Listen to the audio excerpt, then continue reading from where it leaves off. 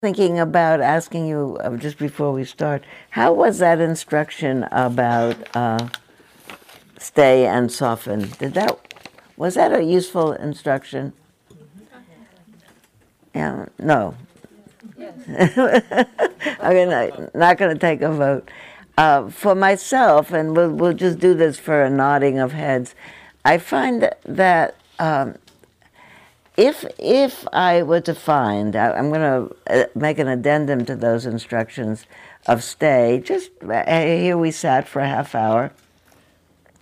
My experience is I sit a little bit, and I'm just happy. I sit, and my breath comes in and out. It's a pleasure. I'm not thinking about it. I feel that's happening, and I hear little sounds in the room, not so much, but mostly I feel good and I feel at ease.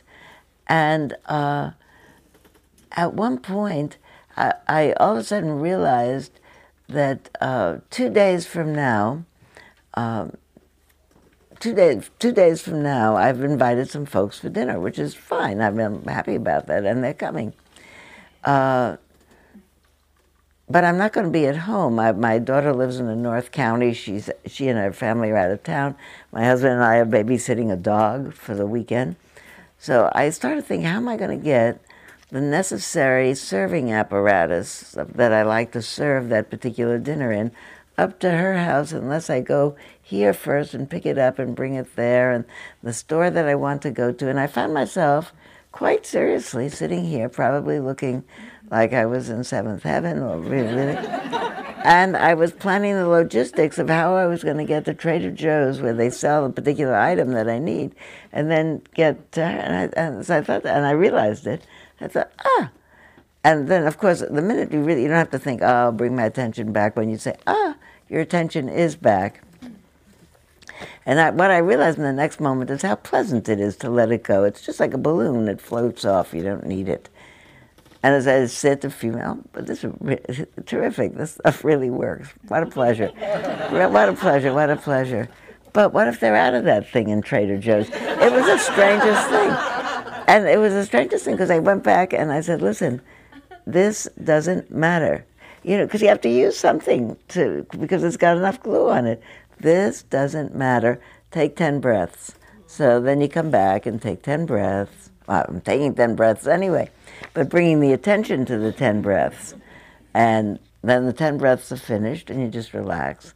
And that balloon has really drifted away by then. But sometimes you really have to do something. You can't just be here. That's really why I like to say the instructions differently every week.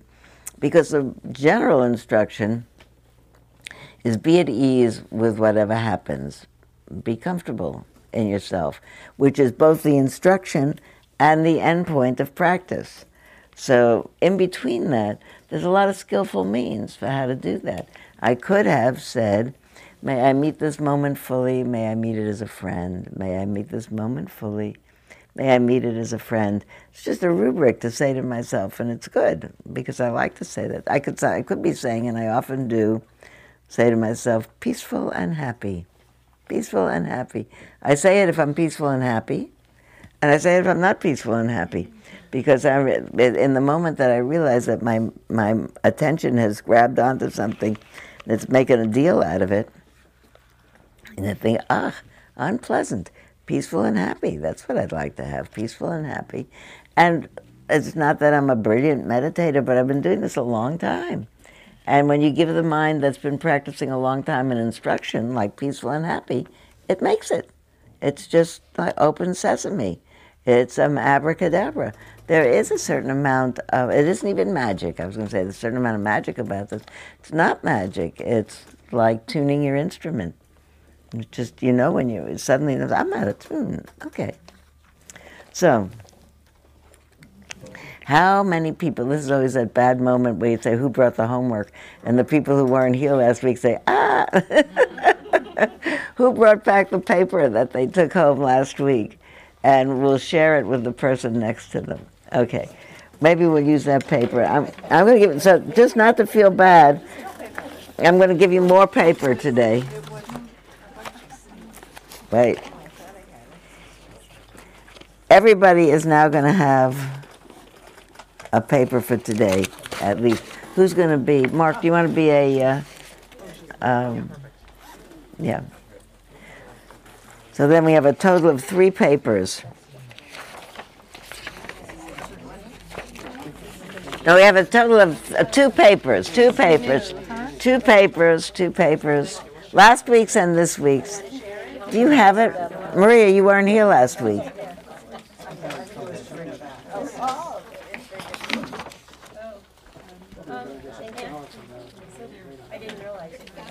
I have a last week paper too.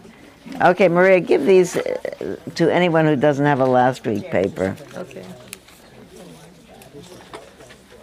Who wasn't here last week? This is last week. Last week's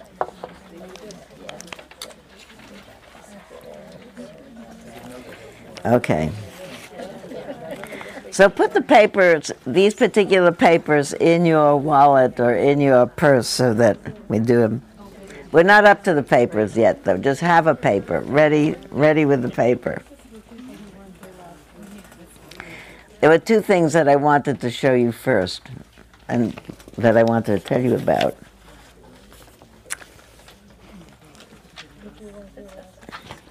Okay. This is the beginning. Just hold on to the paper. Last week and the week before that. I need more for people who weren't here last week. Or who forgot to bring it back. How about more for today, Sylvia? More for today? Yeah. That one is more for today. Okay, thank you. Okay. I may have to borrow one of those back. Okay. You should have the faith verses of the third Zen patriarch. You need this one, don't you? I do, and I also need Chuang-Tzu. There you go. Okay. Okay. You'll share. Okay. Listen, guys, it's these are hundreds of years old, so we'll keep on having access to them. When I was here too, Maria, what have you got? Huh? I didn't get one for today. All right. You have to share with somebody because I haven't got another one. Okay, here we go. Da-da-da. When I came back after being away for a little while, 3 weeks ago, I said, okay, these 3 weeks, we're going to do basic Dharma. First of all, I already said today, the whole basic Dharma is figure out a way to make your way through this life courageously. The last word that, I didn't say that today, I am now saying it today. It's the last words that the Buddha actually said, so they say. It's in the last, in the Parinibbana Sutta, or Mahaparinibbana Sutta, where it's the last teaching before he dies. At the end, his next to the last sentence is translated as, transient are all created things. Means everything that arises passes away. This breath comes, this breath goes. This life comes, this life goes. This thought comes, this thought goes.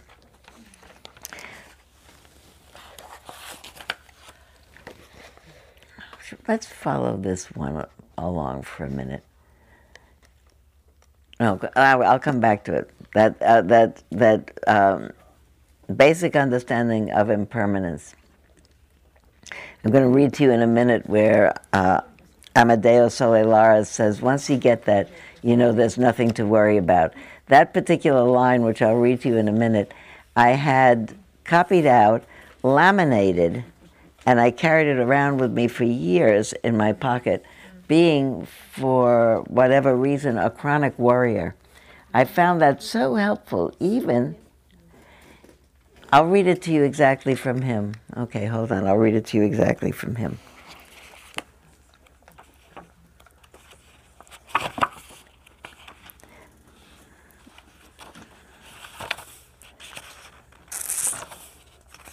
The Buddha's teaching.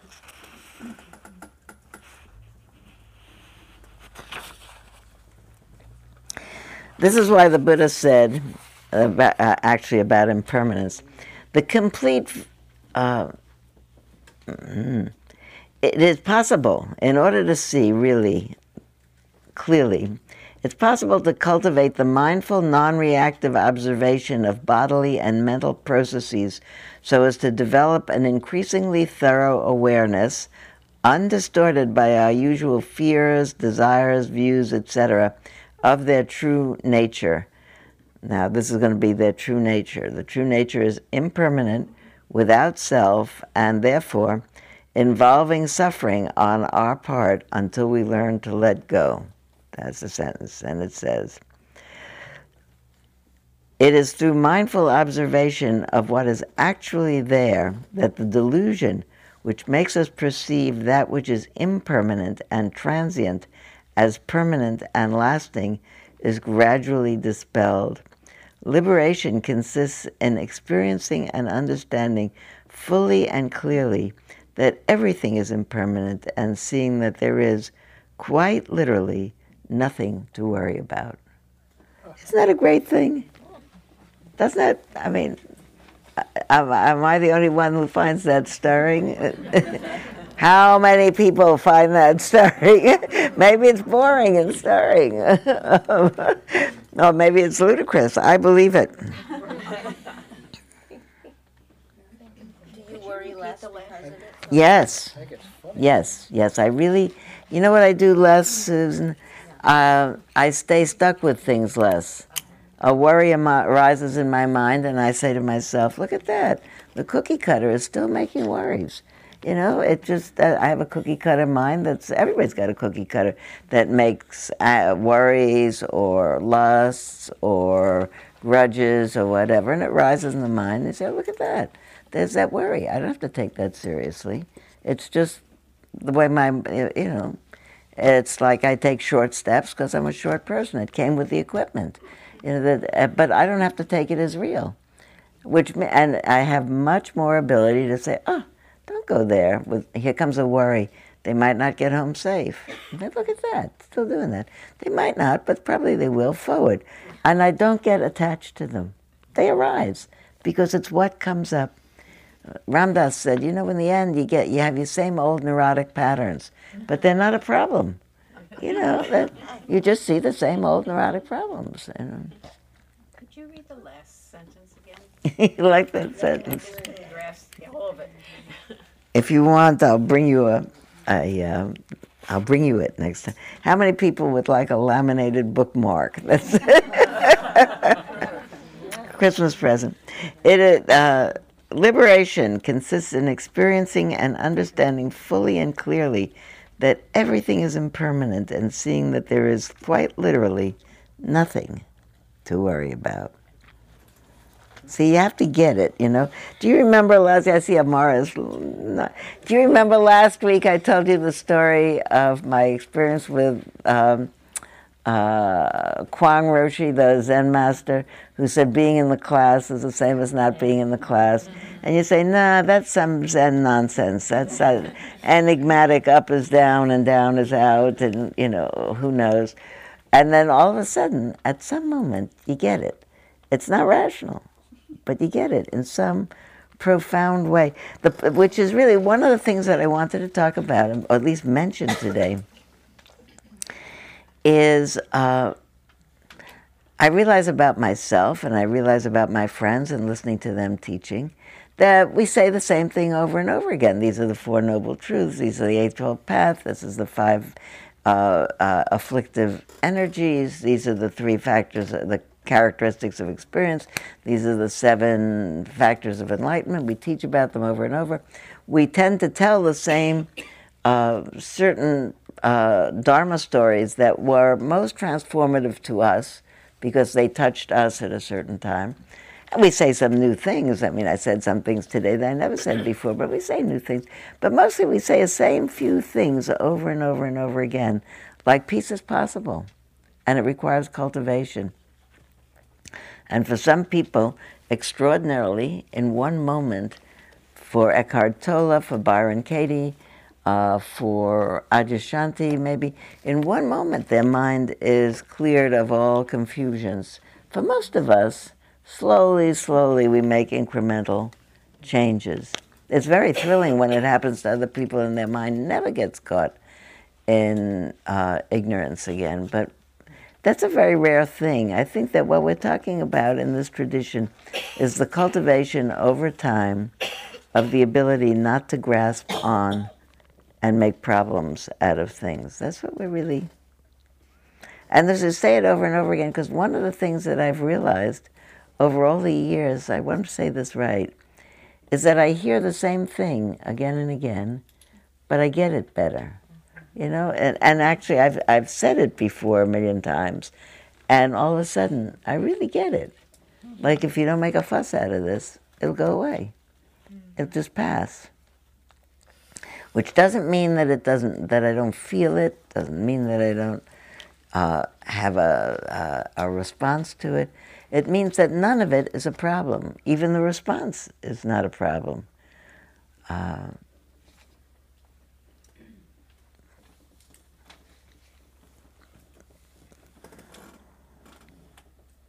That's what I wrote here. Be sure to say I keep understanding that. For a while I thought to myself, I got this already, so what's the big deal once you get it? Actually, in the very beginning, years ago, I haven't heard this talk in a long time from one of my colleagues, but in the beginning, when I first started my meditation practice, and I'd go on a lot of retreats, and one of the teachers would always give a talk called, these are the three characteristics of experience. And how many here have ever heard a talk called, these are the three characteristics of experience? And then they'd say the first characteristic is impermanence. And they'd talk about how things are in the future, and then they march towards you. And then they're suddenly in the past, which always seems to seem somehow spatially behind you, like you're walking along the road of life, and kindergarten is back there. And actually, I'm thinking about what's ahead. Nursing homes, I don't know, are ahead.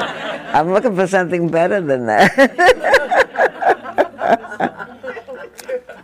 My grandchildren's weddings is ahead of me. There you go. You can always find something that, you know, mostly always. But it's not spatially there. It's all encoded in neurons. It's not anywhere. It's not even in the neurons until something prompts it to arise in the neurons so that they make themselves known in a thought. But I remember hearing those talks about impermanence. They'd say everything is impermanent. The past already is not going to, you know, the Civil War happened, the Declaration of Independence happened.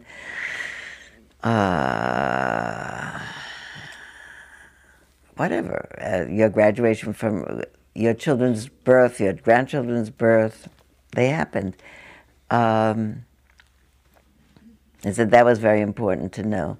And I thought to myself, this is so not nice. It's really kind of shows my sort of my mind at its snarkiest. I think, who doesn't know that? Everybody knows that.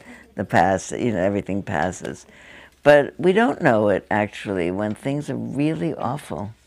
We forget that. When we're really, really in terrible pain, you know, we forget it. When we're really, really depressed, it's not at all helpful for people to say this is going to pass, because it just makes you feel that they can't understand how upset you are. If they understood, they'd know it's not going to pass. And there are dreadful, dreadful things that happen to people. I was thinking about that loss of a young person, that the young people who are affected by it will never forget that happened. But the impact of just learning about it will not be as painful. But I thought that. Then they'd say the second of those characteristics is that nothing happens without a cause. It's a lawful universe. It's a lawful life. That things happen because other things happen. The old idea about if a butterfly was flapping its wings in New England is a distal cause of a typhoon in the South Pacific. So it's a way of saying everything is related to everything. Some things in a proximal way and some things in a distal way. We didn't come to have this kind of difficulties in our political system out of nowhere. That they built up over time, and because of reasons, and because of plans, and because of this, and because of that. I found myself, I was pleased with myself this morning because I know, and you probably know, that there's a debate on television this afternoon. The people debating are part of a party that I probably am not going to vote for. I'm not supposed to be political, but, in my life, as a child of trade unionists, et cetera, and immigrants to the United States, that hasn't been the party. Although, if it's yours, that's fine. I have a lot of respect for what it used to be. But I was thinking about, that's not an unkind thing to say. That's not an unkind thing to say. I heard this morning, it was one of these Guess the Year on KDFC. They say we're playing the music from a certain year. In that same year, Dwight Eisenhower said it'd be a bad idea to get involved in Vietnam. Do you know what year it is? I was so proud of myself. Guess. 1953. Yeah. But I was proud of myself because I knew when Dwight Eisenhower, because I just started college. Anyway.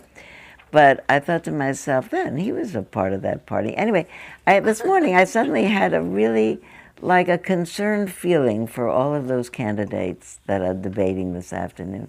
They have to be so really tired already. It's more than a year from next year's elections. And everybody's getting beaten up and down every day. Not a single unquoted quote. They can't shake their head the wrong way. It's a terrible thing. It must be such an awful strain. I had really a compassion about it. So. And then I was pleased with myself that I had the compassion. But anyway, I was. But everything has a reason. It didn't get this way overnight. Things happened, and then other things happened, and then other things will happen that will make it different. I think it'll change again. This will not be how it'll be forever and ever. Things will happen, it'll change again. But that everything has a cause, and everything that happens has causes and ripples out forever and ever.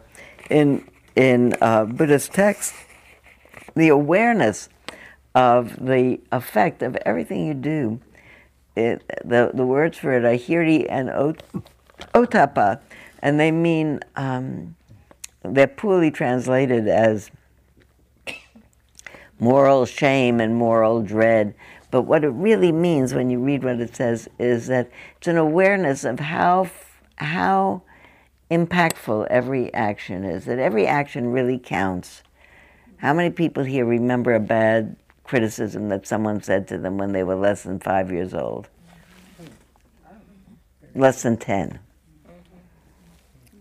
How many people remember really old criticisms?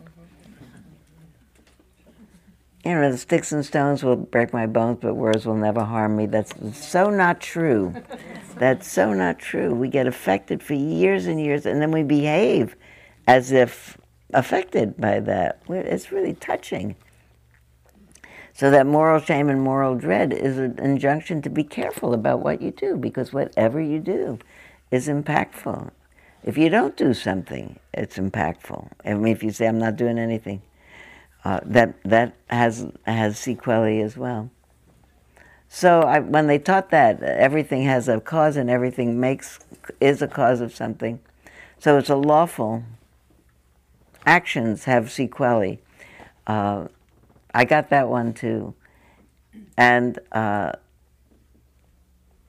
they talked about, somehow, that means that there's nothing there. It's just no one who does the actions and receives the sequelae. That was the thing that seeing that particular truth. Oh, the second truth is that if you struggle with what's your experience, you'll suffer. That one I really believe because I knew it to be true.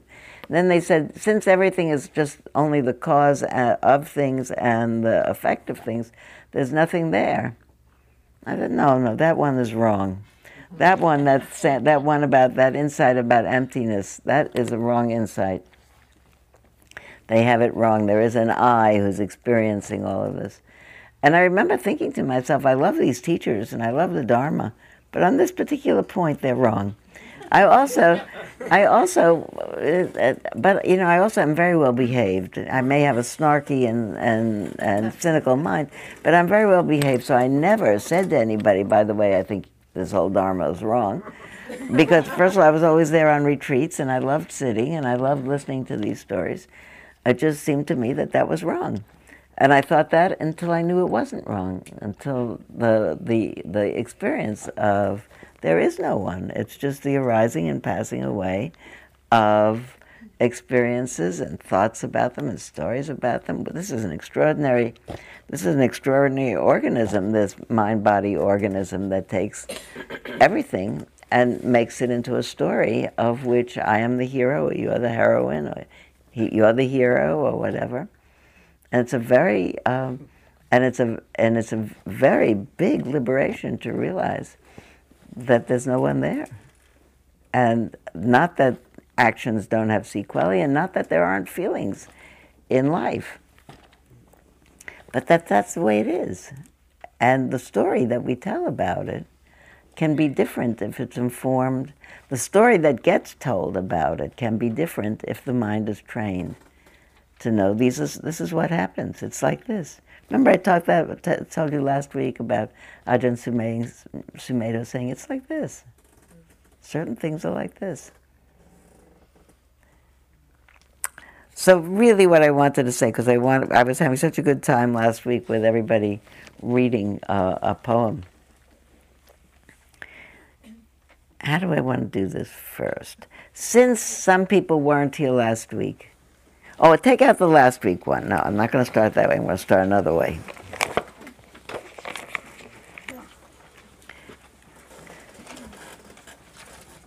By the way, this was the back page of the New York Times Magazine supplement last weekend.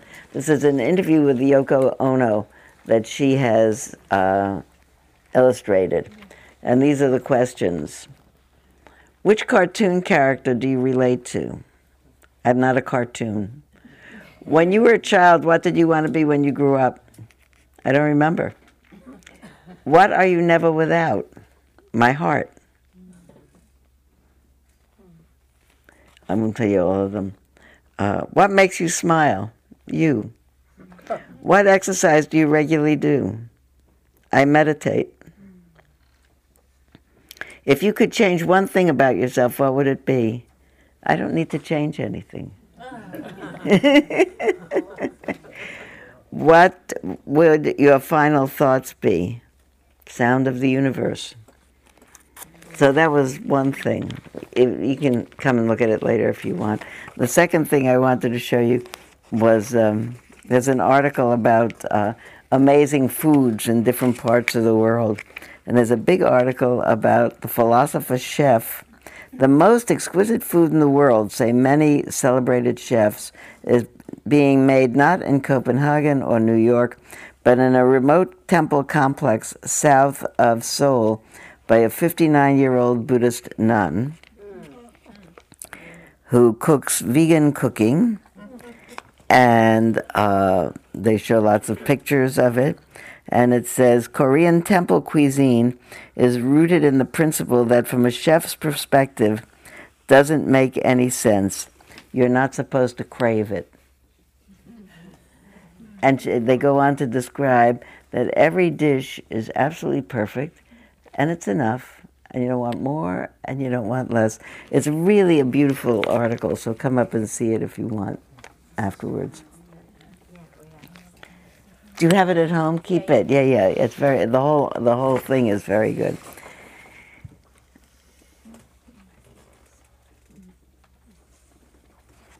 I'm trying to decide. Let's start with the one I brought today, because nobody has a leg up on that one. And let's look at The Empty Boat by Chuang Tzu. And let's get a partner. Everybody has a partner. Find a partner. There you go. Partner.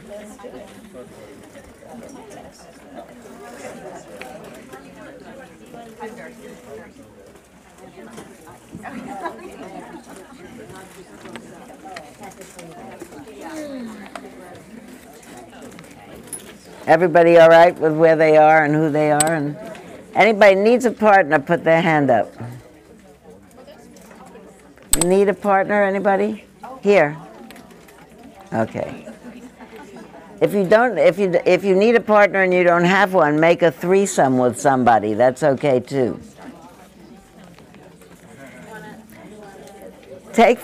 Look at The Empty Boat by Chuang Tzu. Empty Boat.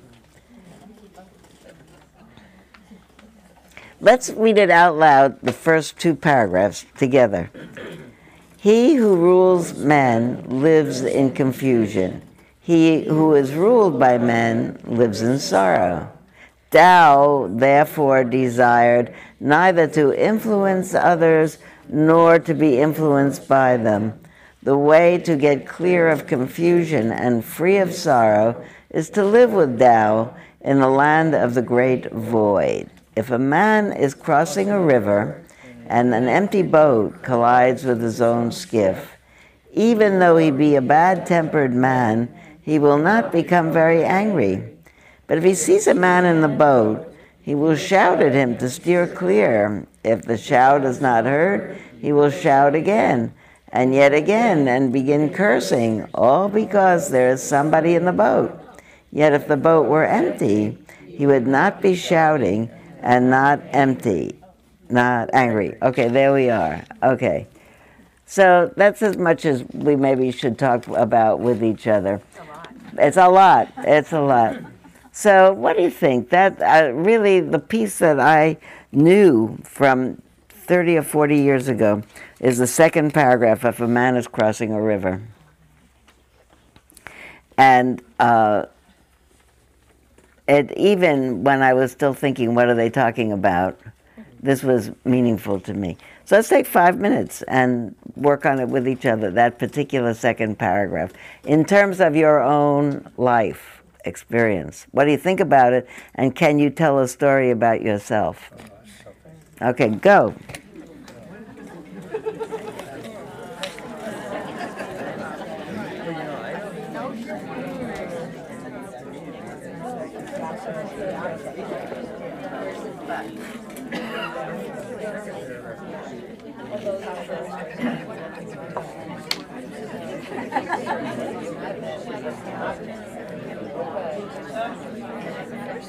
Have a meal.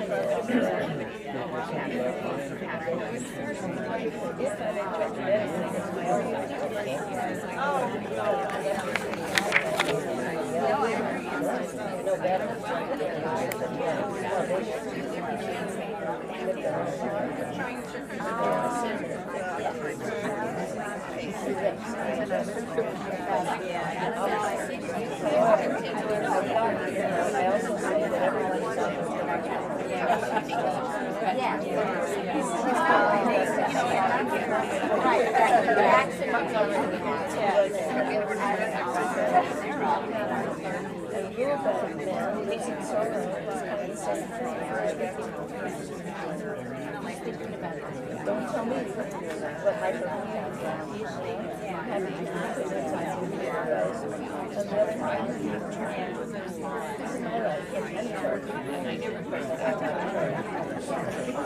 But I get to make choices about my life.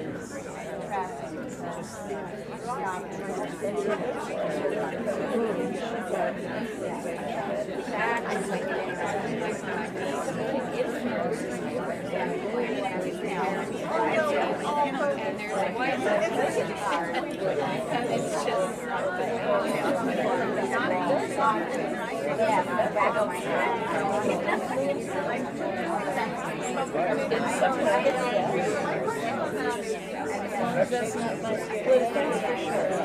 I said, you know, I don't think I get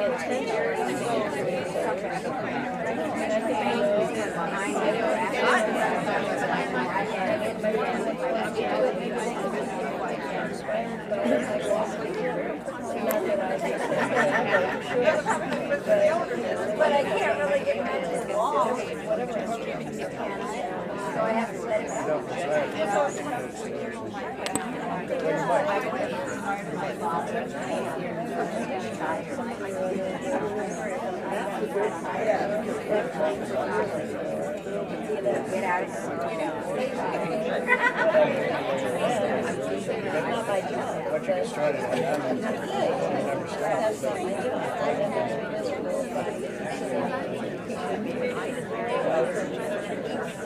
Once you get started, you never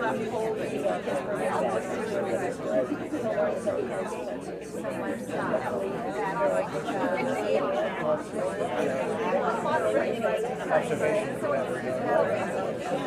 that you can tell somebody something.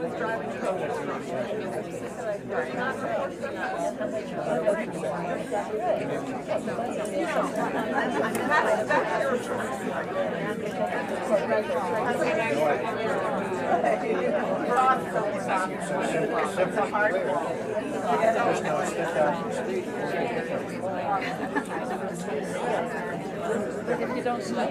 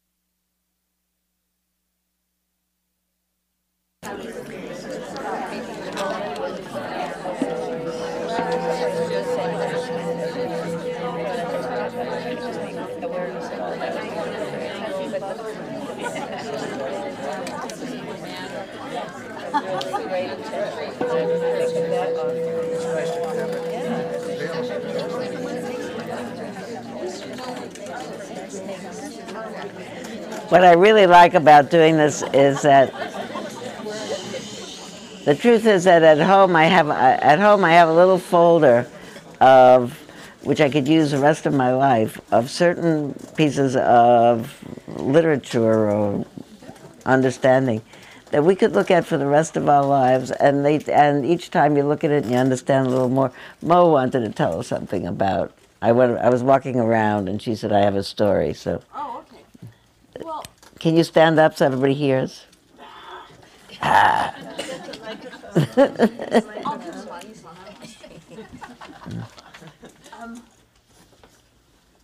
is a different one. Let me see. Does this work? No. Okay, here I am. Okay, good. Yeah, I was sitting on retreat up in the hall, and I love the early morning sits. They're so quiet, and it's dark and everything. And that particular morning, there was this really annoying noise that went chirp, chirp, chirp, chirp. You know, and it was coming right from where the recording device is. And my mind went into this whole thing. Oh, this electrical system, haven't they gotten this figured out yet? There's a meditation hall. Who left this on? We're supposed to be quiet in the morning. It was probably that person over there who's always mucking with the electrical system, you know. And then about halfway through the sit, I realized it was a cricket. And my mind just totally shifted like within seconds, like, oh, nice cricket. He probably wants him out. I hope he gets out of here safely. And it was like, it totally diffused the whole thing, because there was no one in the boat. There's no one in the boat. Or there's a cricket in the boat, but the cricket, you know, it's that's great. Anybody else? Thank you very much. Anybody else want to say there? You're talking. It's got to be something. Well, Mo's story reminds me of something. This is Susan. Hi. Oh, yeah. About 2.5 years ago, I was very thrilled to be able to buy a little Mini Cooper convertible. And I took Jerry and myself one afternoon for a nice sporty drive out to Point Reyes. And we're driving along with the top down. It's wonderful. And all of a sudden, I hear this noise in the car. And it comes and it goes, and I think, oh, my goodness, I got a lemon. This is a brand new car, and something's wrong with it. This is terrible. Terrible noise, you know. So I think it was a Sunday. So on Monday, I called the dealership, and I said, you know, when I do this and I do that, and I slow down, and this noise is terrible. He said, you know, we worked very, very hard to get that noise. He says that's the noise of a sports car, of a turbo, you know, that backfiring kind of noise. Well, to this day, since that day, I love that noise. It's like I rev up that car and I laugh, right? I laugh and I think there's that wonderful, wonderful noise. All right, so I want us to do the other poem, but just because you did that, Susan, is great. And just because I know that there are people out all over, I love this, all over the world listening to us on Thursday. Somebody sent this to me last Thursday after we had talked here in class. And she said, listen, apropos of the car, I remember that. She said, I want to tell you, thank you for what you teach.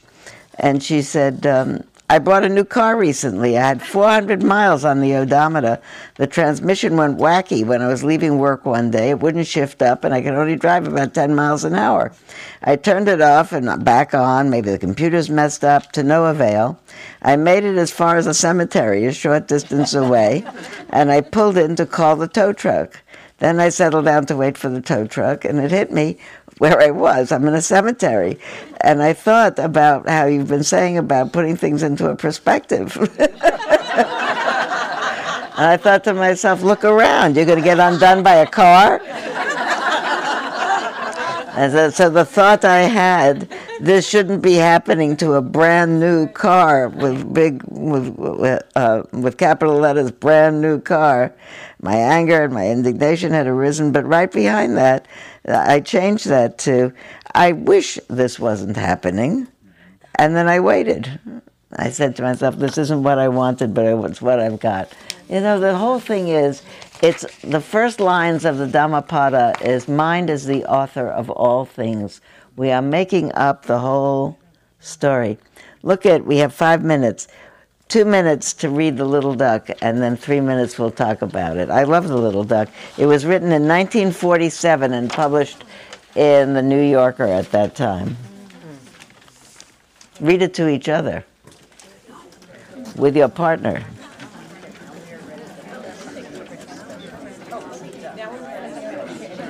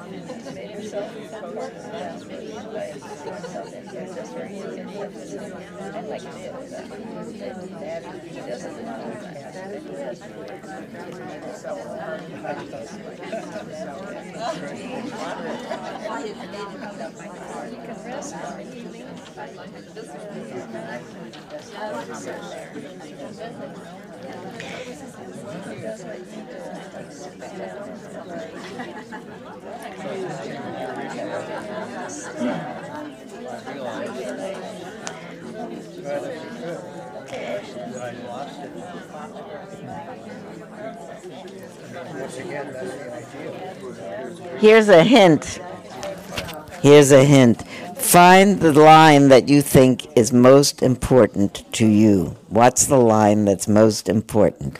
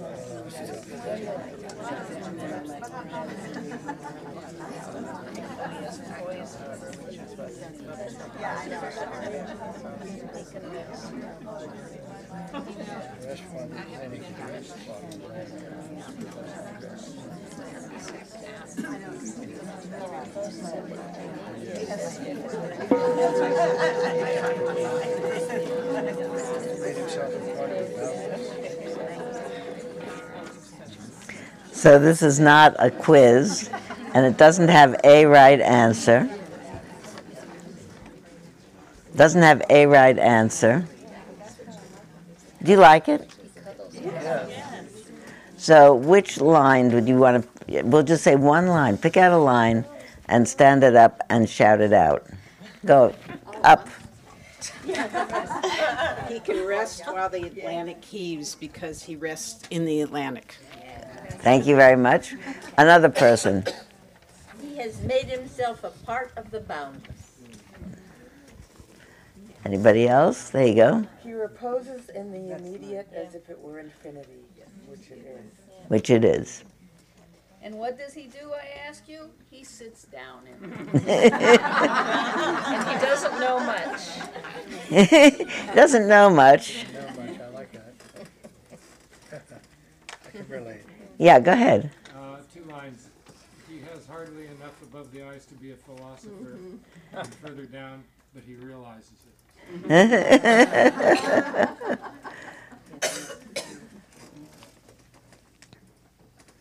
Go ahead. I see people debating. I pick a different line every time. Today I was particularly struck by, he reposes in the immediate as if it were the infinite, which it is. I think about the fact that here we are in this life. We can't do anything more. I mean, I can't affect the whole planet or anybody else's life. Actually, I can repose. I can make my mind into a state of repose, not fighting with what is, and then not have a problem with the rest of it. Not know it, just not have a problem with it. I think about that so much because I think that for me, for all of us, I think, the move between, people say, well, what if you don't have an opinion about things? If we had had time, we'd go back and look at that line in the Zen Patriarch that says, to know the truth, only cease to cherish opinions. Like when we watch the debate tonight, if we watch, probably have a lot of opinions about whether or not what people are saying is true or not true. I have this, always have in the political seasons, not just with these particular candidates, I'll have it next week as well, that I have this, I have a kind of naive hope that someone is going to invent a bellometer or something, a lyometer, so that when anybody makes a statement, because the following day after the debate, you have fact check from Politico, and they tell you who said the right and who said things that are actually true or not true. But if it was somehow magically hooked up to every candidate, and as soon as they said something that wasn't true, a big bell rang, ding, ding, ding, ding, ding, ding, ding. That would be then we could have a discussion about what should we do now, because we'd see clearly. But to be able to listen to what I pretty well think is not true or outrageous, or and to be able to listen to it in between, and to think, this is awesome. Look at this. What's going on? Wow. And not agonize about it. This is what a debate is like now at this time. May it be different sometime in the future. May it be more civil. May we be, when we come to a place where we really can't talk to each other. So I talked to a lot of people that say, oh, I can't stand to watch it. It's too upsetting. I'd like to be able to do it, and not to say you should if you don't want to, be plenty of reruns. But if you do watch, to see if you can do it as a spiritual practice. You say, my friend Tony Bernhardt, who comes here to teach, says that one of his practices in his car is listening to vituperative talk radio of the kind that he doesn't believe in. People who have the other opinion, I won't tell you who, but people who have another opinion from him, to see if he can listen without being viscerally riled up. Tony's much better than I am. I have a hard time with that. But I'm going to try to do it tonight, because I've been thinking about since I actually had genuine compassion for them all this morning. There's some possibility I could do that. So I was going to say, let's have a discussion when I'm back in several weeks and say, who managed to do that as a homework? Are you enjoying this business with the poetry? I think it's such a nice way for us to talk to each other. Otherwise, it's just me carrying on all the time. All right, well, I think I'm not here for a few weeks, but I might see you. I hope you come on the 8th to the next generation, and I hope you come on the 15th. 14th. That's when I'm going to come, the 15th, when it's finished, when whatever I do with Nina will have happened. Now, we'll practice. So may all beings everywhere be peaceful and happy, and come to the end of suffering.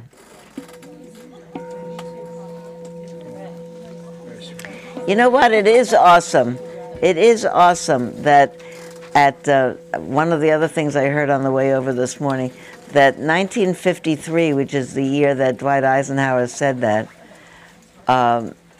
was the year that color television was introduced. And the commentator said we had a 10-inch screen. We are going to be watching television tonight that is broadcast simultaneously, first of all in color, all around the world. That's really amazing. That's awesome. Awesome. On a giant screen.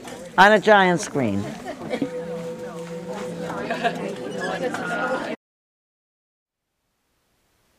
Thank you for listening. To learn how you can support the teachers and Dharma Seed, please visit dharmaseed.org/donate.